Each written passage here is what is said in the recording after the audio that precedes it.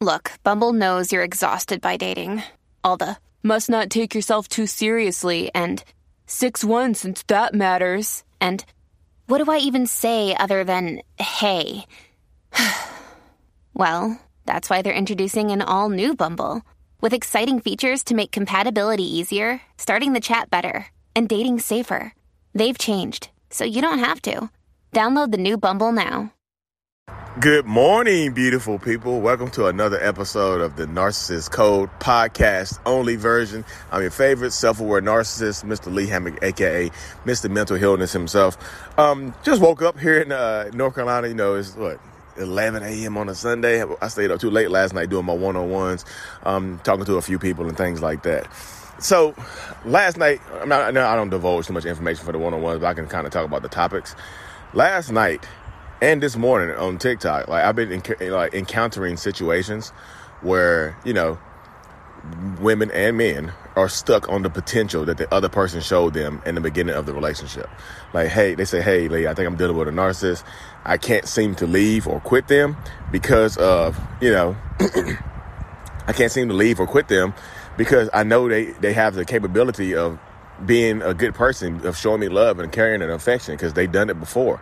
And I'm just I'm sticking around because I don't want somebody else to get that love and affection or whatever that, I don't put in years of work. Now I got to watch somebody else get the reward that, I've been fighting so hard for.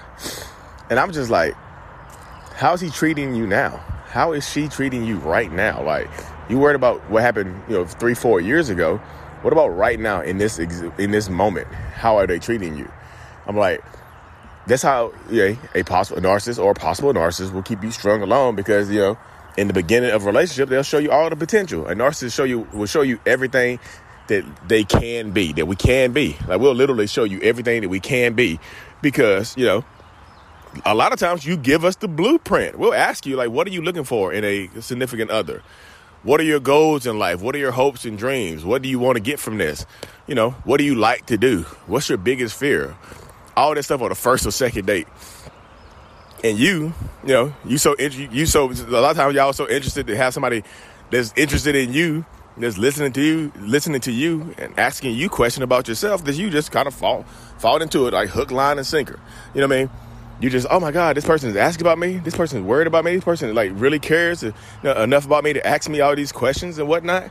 And then you give up the information, and then you end up talking to me 2 years later and say, hey, I told him what I remember our first date. We discussed our families and dreams and stuff like that, what we both wanted, and then he literally gave me everything. I'm saying he because I've been talking. This is coming from a woman. He literally gave me everything, and I'm just like, that's because you told him what you wanted. You didn't make him earn your information. You didn't make that person earn your information. The first date, you telling him everything you want out of your hopes and dreams. Why are you single? Make people earn your information, because if they have to earn your information, they have to stick around for a little while. They have to show you their real selves. They have to show you a bit and pieces of who they really are. They can't fake what you like and what you want and what you need if you don't tell them what you like, what you want, and what you need. Make them earn your information. And by earning your information, I mean slow it down. Don't be afraid to slow it down. People are so afraid to be alone in today's society that literally won't slow it down at all. Just go as fast as possible. Take life as fast as possible. Go quick, fast, in a hurry. Slow it down.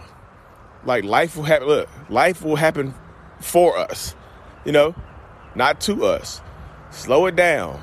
Ask deep, penetrating questions. Why are you single? You know what I mean?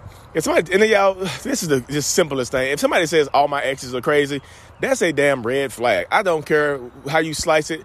All my exes are crazy is a red flag. Or they could be crazy. Could they be crazy? Yeah, they could definitely be crazy. But did you make them crazy? Are they crazy because you made them that way? Because you gaslit them, because you lied to them, because you manipulated them, because you cheated on them, because you abused them? Why are they crazy if they all crazy? Ask questions. Ask better questions, y'all. Part 2 coming up. What's going on, everybody? Welcome back to part 2. Second chances. This is another big thing I've been seeing pop up online a lot, where people are saying that, that narcissist or the current toxic person in their life deserves a second chance. And I'm like, not always. sometimes you got to be done with these people and cut them out your life immediately, because giving them a second chance or third chance or a fourth chance or a 12th chance is literally wasting your time and holding you back from going out and receiving your blessing. You know, this is like that person is literally blocking your blessing from taking place and blocking your blessing from being able to, you know, blocking you from being able to take hold of your blessing in life. So sometimes these people don't deserve second chances. You know what I mean? If they yell and scream at you, maybe they deserve a second chance here and there. You know, maybe, depending on the context of what's said, because you know, if you're dealing with a narcissist, they go like, we're gonna say the most heinous, evil things possible to get to you, to shake you up, to mess with your head a little bit. You know what I mean? So maybe, depending on the context, they deserve a second chance for maybe yelling at you and stuff like that. But do they deserve a second chance for after beating on you? I do not think so. Like, no. You get one time to get hit, because that escalates. Because a lot of times if you get hit by a narcissist or a toxic person, it's going to escalate to more things, because like if you take them back after hitting you, you are pretty much saying, hey, I'm okay with what happened.